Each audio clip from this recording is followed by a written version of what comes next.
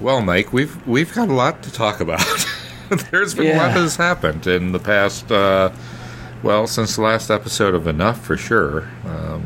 And even since my appearance on the Bro Show yesterday. Yeah, we kind of had to sneak this episode in, didn't we, really? Yeah. Well, we had an episode in the can ready to go. We had to yank it to talk about this because, I mean, this is, I think, pretty much non-arguably the biggest news in Apple history. Yeah. Yeah, it is. I can't think of any other news that, some might say, well, the first time Steve Jobs. No, not really.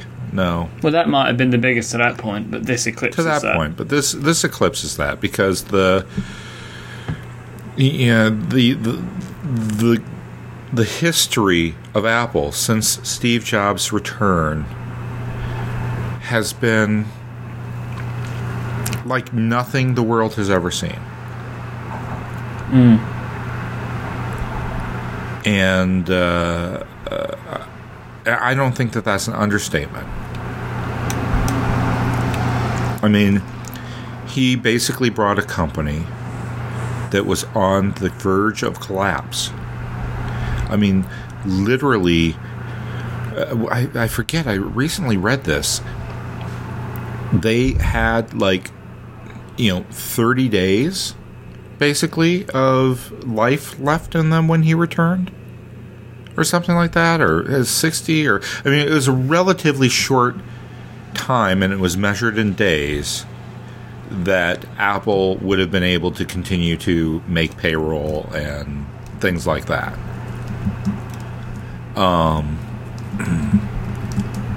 And so he came back to a company on his deathbed,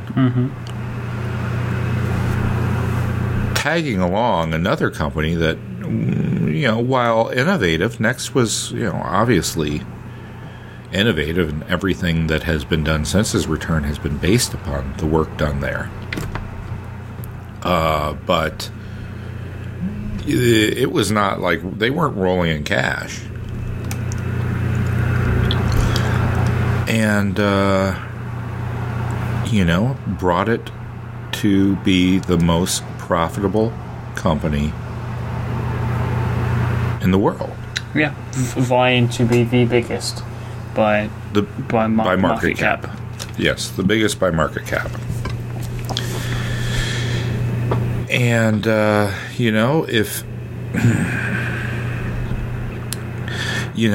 someone's got to step down somewhere, he sure picked a pretty good place to do it. Yeah. The pinnacle of a career. Yeah. So, for those who have been on their digital sabbaticals since our last episode and such, let's just recap. Steve Jobs yesterday, at the end of day, tendered his resignation as CEO of Apple. He will remain chairman of the board. Well, he's become chairman of the board. Wasn't he chairman of the board before? I don't believe so. Really? Or if he was, for some reason, the board had to vote on him being chairman of the board. This is what I was reading yesterday, because I thought he was chairman of the board, but apparently he has been elected as chairman of the board now. Yeah. Okay. With Tim Cook, who was COO, taking over as CEO. Right. And yes, so that's the news. His successor is Tim Cook, who has been long assumed to be the successor, who has been running Apple pretty much from a day-to-day operation standpoint since the medical leave that Jobs announced 2 months ago. Was that 3 months ago? Oh, it feels like longer than that. It may have been, but he hasn't been around for most of this year. Yeah. Okay. So, he took a medical leave. He came back. He has taken another medical leave. And I think it's fair to say that Tim Cook has been pretty much running Apple from a, he was head of operations, so obviously from an operations standpoint, but also just, I think, kind of from a day-to-day decision-making standpoint for some time now. Apple's press release states Jobs has been elected chairman of the board, and Cook will now join the board effective immediately. Yes. So I assume he had a seat on the board, but may not have been chairman as CEO. Interesting. I can't quite remember. So,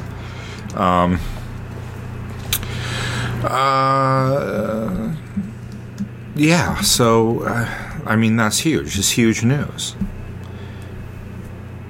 And the tone of his letter did not necessarily sound like he wanted to make that decision. No, the quote that I pulled out was, "I have always said that if there came a day when I could no longer meet my duties and expectations as CEO, I would be the first to let you know. Unfortunately, that day has come." And it just seems like it was written with such reserve, and it clearly is a decision he did not want to have to make, but did. And as John Gruber said yesterday on Twitter, that once again he has been reminded that Steve Jobs is a remarkably good writer, because in that one sentence you can kind of garner his feeling, and it's a very simple sentence. Yeah. But it's just the use of "unfortunately that day has come," just that sentence. Yeah, and let's be honest here. His health has not been great, No, you would assume that. We try and not talk about it in the Apple press, but if he was perfectly healthy, he would not retire until the day he shuffled off his mortal coil. He would have carried on because he loves it so much. Clearly, so why would he? And we would naturally assume that his place in the company now is probably the same as his place in the company has been all year, really. Yeah. Well, that's one of the things that kind of gets me about all of this, Jobs post Apple punditry. Is that things have been running fine for the past year. Why would they not continue to run fine, considering that the circumstances really, for those in the know, have not really changed that much. And I think that people using the idea of the products are mapped out, I just think that's a bit of a foolish thing to say. Like to assume that Steve Jobs came up with all of the products doesn't make any sense. Like saying, the products are mapped out, like Steve sat there every day and came up with every possible idea. Well, the products are mapped out by the people below him. They're the people coming up with the ideas. He's not coming up with every idea. I'm sure he had many, obviously, but he's not the only person doing that. Right, exactly. And not the least of which the people under him, Jonathan Ives, right? Yeah, we should worry if he was to go. Yeah, well, I'm sure had a huge effect on some of the ideas and some of the products, and especially, obviously, from the design standpoint. The iPhone 4 is almost completely. It is Jonathan Ives' love letter to Dieter Rams, right? There's no secret there, right? Of who came up with that design. And a skill, I read this great post, and I'm forgetting who it was, and it was actually posted on Google Plus of all places. Guy's first name was Vic. Vic Condutra. Vic Condutra is the senior VP of Android, I believe, and mobile development. Okay, yeah, okay. Oh no, right. I think he was. I think he's now social media. It's either one or the other. Right, but he wrote this great post about Steve Jobs calling him on a Sunday, calling his cell phone directly on a Sunday at church, because he wasn't quite happy with the gradient on the yellow in the O in Google. Would you like to know the... I've got a transcript here of the voicemail message that Steve Jobs left on Vic and Dotra's phone. So, Vic, lovely. We have an urgent issue, one that I need to get addressed right away. I've already assigned someone from my team to help you, and I hope you can fix this tomorrow. I've been looking at the Google logo on the iPhone, and I'm not happy with the icon. The second O in Google doesn't have the right yellow gradient. It's just wrong. It's just wrong, and I'm going to have Greg fix it tomorrow. Is that okay with you? But I think that is a testament. And here's the thing. There are hundreds of these stories. Yeah, right? It's one of my favourite things today has been all of the stories all over Twitter and stuff of things that Steve did, all these crazy little things that people would catch him doing, or these answers to questions in big town hall meetings and stuff. Have I ever told you the iDVD story? The iDVD story. I don't think so. Oh. Well, here's a Steve Jobs story, secondhand, I will add. But I have a friend who used to work directly under Steve Jobs. At least in his role. Organizationally he didn't, but because of what he was doing at the time, he was in direct communication. He was in a direct, regular communication with Steve, and he was the head of Pro Apps at Apple.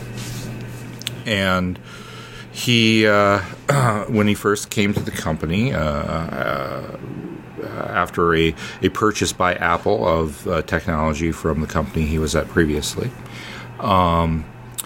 One of the things out of this technology that Steve, immediately tasked him with doing was to create a easy DVD burning app, iDVD, that they wanted to add to their iLife suite. And so, it says, whatever resources you need, just take them. You've got 3 weeks or however long it is. Let's get it done. See you back here in the conference room, and you can show me what you've come up with. It's like, okay. So, he assembles a team, and they go at it, and they write up this nice, detailed product spec about how it's going to work and how everything is going to be, easy and simple, all this other stuff. And so, the day comes, and they gather in the executive conference room, and they've got a presentation to present to Steve, and they've got, printouts of the spec for him and to look at, for everyone to review, and this, that, and the other. Steve walks into the room,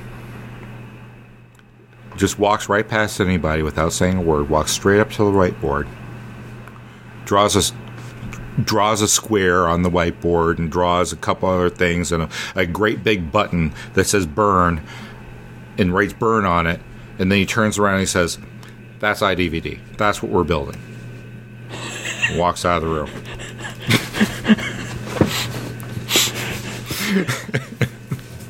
Of course, weeks of work just scrapped, and they built what Steve wanted built.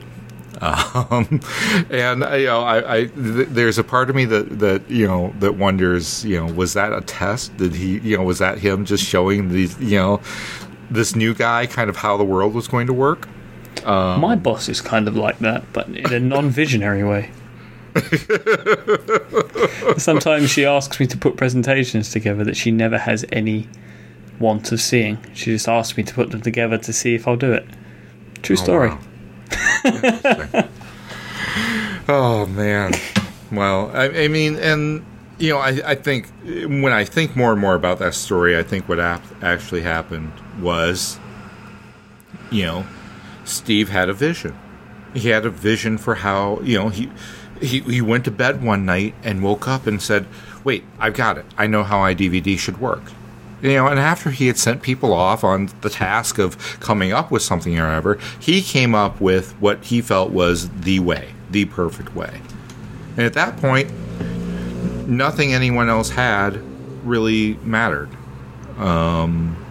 He just, because it was irrelevant at that point. What's the use in having, making these guys go through a big presentation and all this other stuff just to tell them, you know what, guys, I've changed the game plan. And I'm sorry I didn't know this 2 weeks ago, but I had a dream, and this little birdie told me that this is the way that iDVD should be built. So go back to the drawing board and build me this, please. Thank you. But, as we know, Steve Jobs believes in the economy of words. And usually he sells short.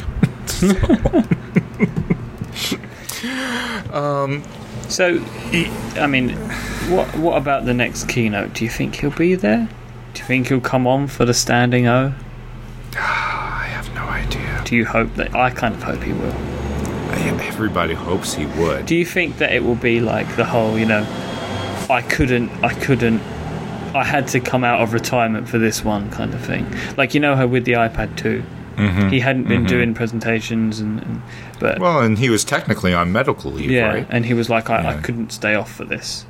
Right. Do you reckon he could maybe do something like that? Not necessarily for the iPhone 5, but for some other big thing. Yeah, well, it's that other big thing that's the question, right? Because I've been thinking about this. And I know you're, maybe tired of hearing this, but I said it on the Bro Show yesterday. Apple thinks and works and operates 2 to 3 years ahead of everybody else. They just do. They don't think about what's out there selling now any more than they have to. What they're thinking about is the next big thing, and not the next big thing, but the next big thing after the next big thing, right? Because they are skating to where the puck is going to be, and they're not concentrating on where it is.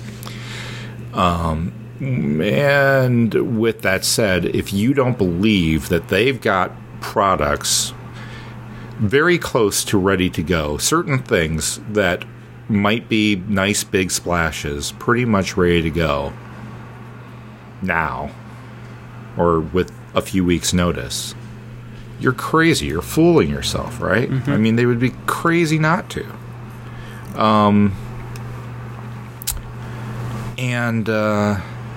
So yeah, I guess a part of me wonders, like, okay, let's make this change, make this move, let Tim Cook get in there, and let people start wondering about what a post-Steve Jobs Apple is going to be like.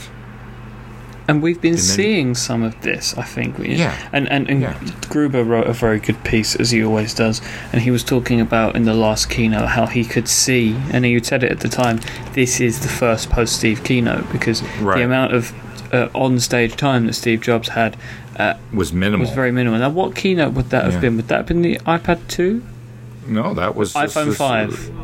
The iOS 5, sorry. The iOS 5. Yeah. iOS 5, WWDC. Lion. Lion. WWDC, that's the one. Thank you for that. But because he had all of the different product heads on stage. Yeah. We've seen Scott Forstall on stage. He's been on stage quite a lot. Schiller is always there. Schiller's been doing it for years. Schiller, more than just a goofy sidekick who's on the other side of iChat. or jumping from very high buildings onto big cushion to show off. Was he showing off Wi-Fi or the fact that the hard drive clammed up? One of them two things.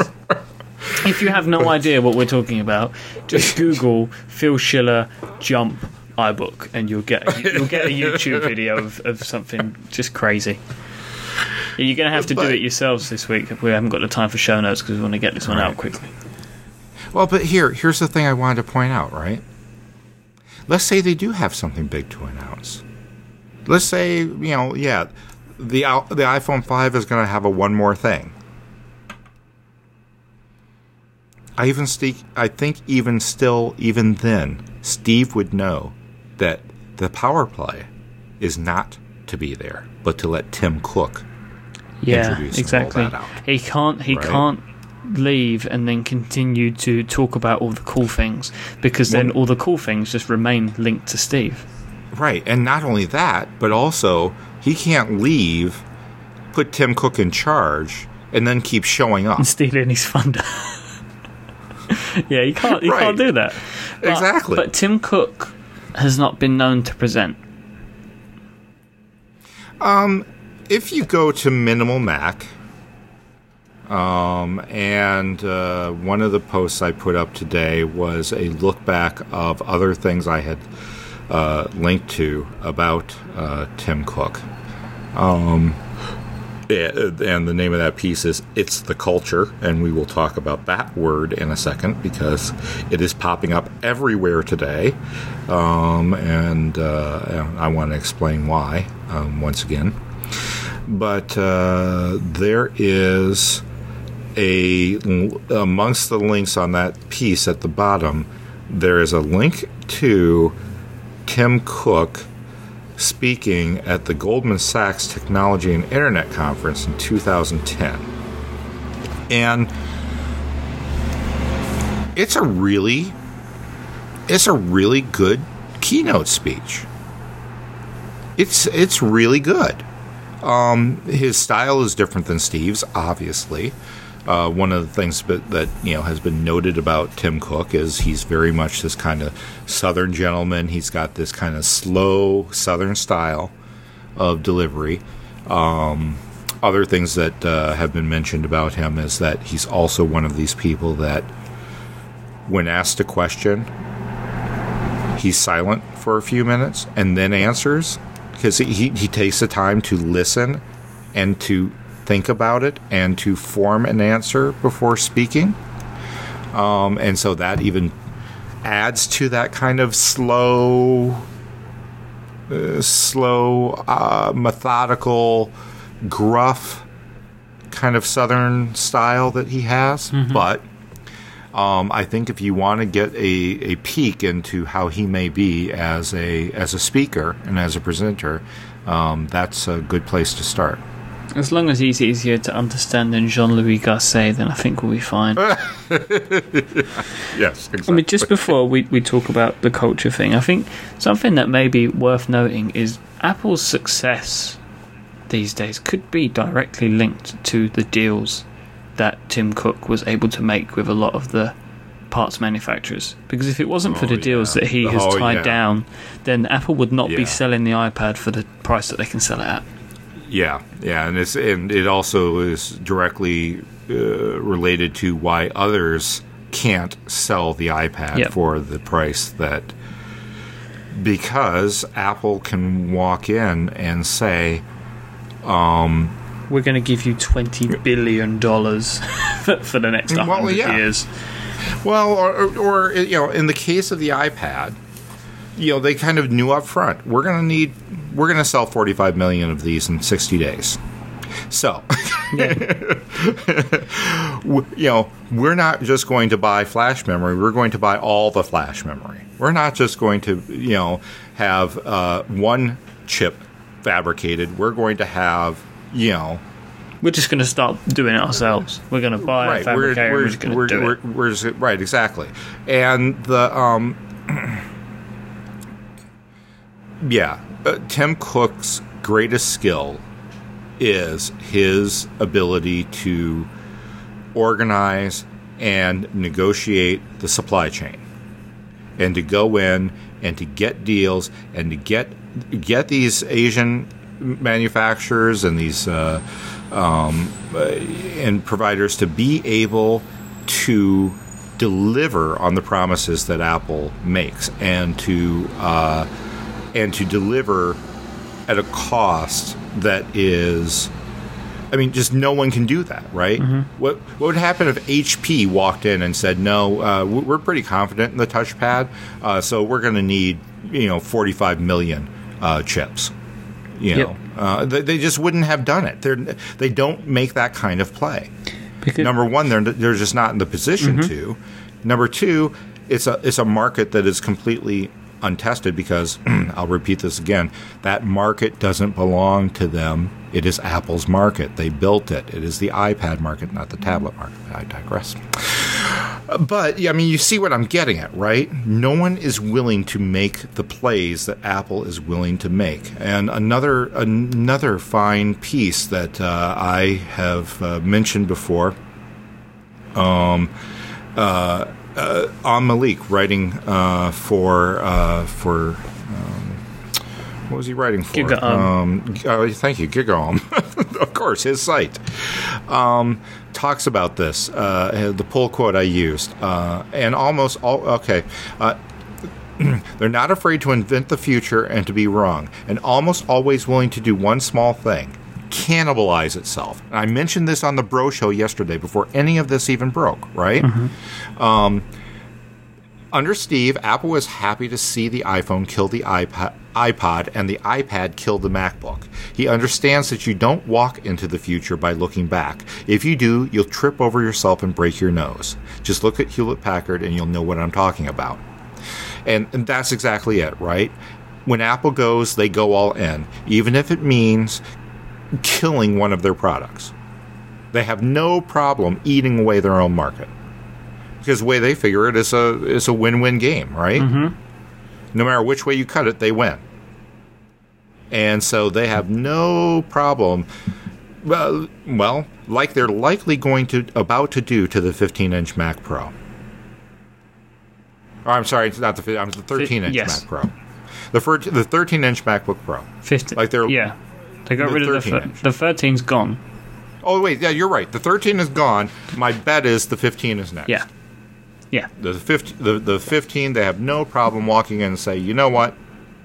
We now have a 15-inch MacBook Air. We no longer have a 15-inch MacBook Pro. Thank you very much for playing. Have a good day. I'll call it the MacBook Air Pro.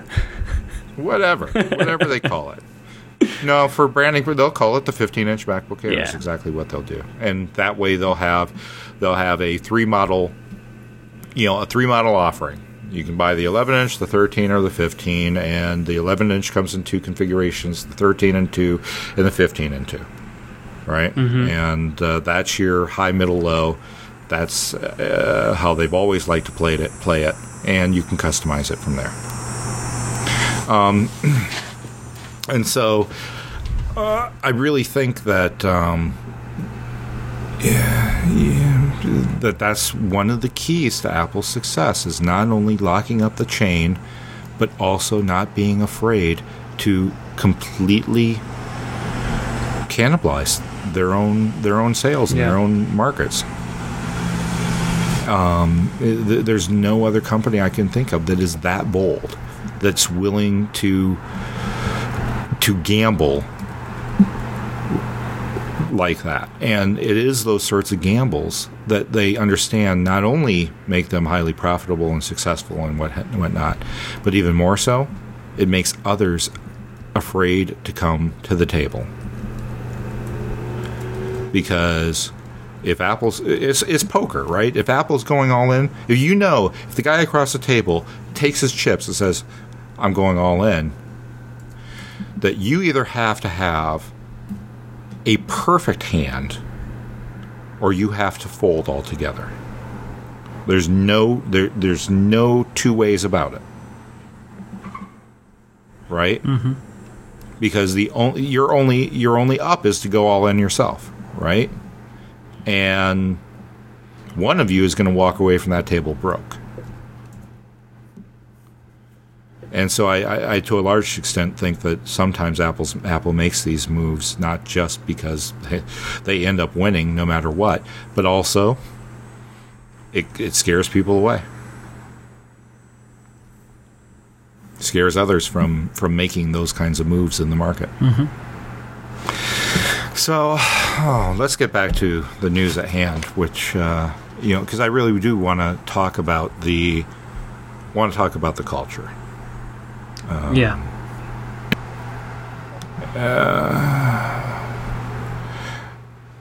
Because that's the greatest thing that Steve Jobs has built at Apple. I don't care, iPad, iPhone, all of these things that have changed the world, all of them pale in comparison to the culture he built at Apple. And of all the people that I have met and know that work for Apple, whether it be the retail associate on the floor, the several geniuses I know behind the bar, a couple of which I personally taught. Like, they know everything they know about Mac up until the point they got hired by the Genius Bar, because they worked under me when I was at Carleton College. They're former student workers of mine, and now they're Apple geniuses. And now they know far more than I do because, well, they do this stuff every day. But even then, even those people who came to me for a reference, I had to tell them that, wow, I'm more than happy to give them a reference. That's not going to get them the job. Like, I could make a few phone calls and say, no, this person's a good person, but that still won't get them the job because Apple doesn't hire based upon this stuff. Mm-hmm. This stuff is icing on the cake. What Apple really hires is whether or not you will be able to fit into the culture. Because if you can't, you're not going to last very long anyway. A very specific way of doing things. And it's like a family. It's like they build this family, and everyone seems to... They all seem like they're singing from the same hymn sheet at all times. Yeah, but it's more than that. It's... And, the couple of people I'm talking about have this too. It's this dissatisfaction with normal. This inability to do anything at 100%. It always has to be 110, 120, 130. But even still, they're not even looking at that metric, right? I've related this story before. I'll relate it again for anyone who hasn't heard it before. But a friend of mine who is an Apple employee, we were discussing kind of this very thing one day, but more specifically to him. I said, you're kind of one of these people that, you're always like operating at 150%. And I can see why Apple, loves you so much and why you're such a good fit there, because you're always operating on a level that is so much higher than anyone else in the room. That you really push the envelope. And he's like, what envelope? See, I don't believe in envelopes. The moment you start believing in an envelope, you're placing limits on yourself, and I don't believe in those. I don't believe in limits. I don't believe in impossible. I just strike it from any reality of mine, and I go in and I give it. I make it happen. And, this is a guy who is responsible for, let's just say, some of Apple's largest sales and biggest clients. And, and he has been successful in areas that even other people at Apple, companies that other people at Apple have been trying to hammer away at for years and have never really gotten anywhere. He somehow finds the, he has this innate ability to find the right person and connect with them. And to just simply sit down and ask a few questions and walk away with a deal. And, because no one bothered to, even those people who said, we've been at that for 5 years. They're never going to buy it. They just want to talk. They never, they don't have any plans to move on anything. Oh, that's shark bait for him. That's chum in a water. He'll believe it if anyone says that to him, if anyone says something is impossible, he will go out of his way to prove that it's not. It's just a different way of working to the average person. It generally is. And, I would like to say that, he's unique within it. No. Apple is full of those people from the top to the very bottom. Full. Just everybody I've ever met from Apple has been inspirational. I'm not saying that lightly. And so this is the reason why Steve Jobs, as CEO, and even after that passes, as big of an influence as he was and as important as he was, is the organization that he put in place, that now it operates like a machine. He built a machine. And just like any machine, you put stuff in on one end and results come out the other. And that's the machine he built. And that machine will never go away as long as the ethos and the people and they come in and are able to fit into that culture. As long as you don't break that machine with substandard parts, that machine will just continue to operate no matter who you put at the top, put in charge of running it. Said very well, my friend. Yeah. So, but it's an exciting ride. I've in my style, I've been curating lots of content around this at Minimal Mac and will continue to do so. I'm trying to, right now is such an echo chamber. I'm trying not to add to the noise. I'm trying my best to add value. And I'm, so I've kind of slowed down a little bit because I'm starting to feel like, okay, I'm getting tired of hearing this stuff. But, it's historic. For anyone who's a fan of this stuff, for anyone who's a fan of business, for anyone who's a fan of enterprise, and for anyone who's just a fan of a good classic rags to riches tale. This is great stuff. This is the stuff that operas are written for.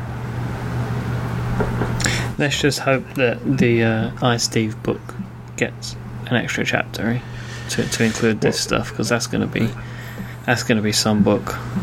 Yeah. Well, interestingly enough, I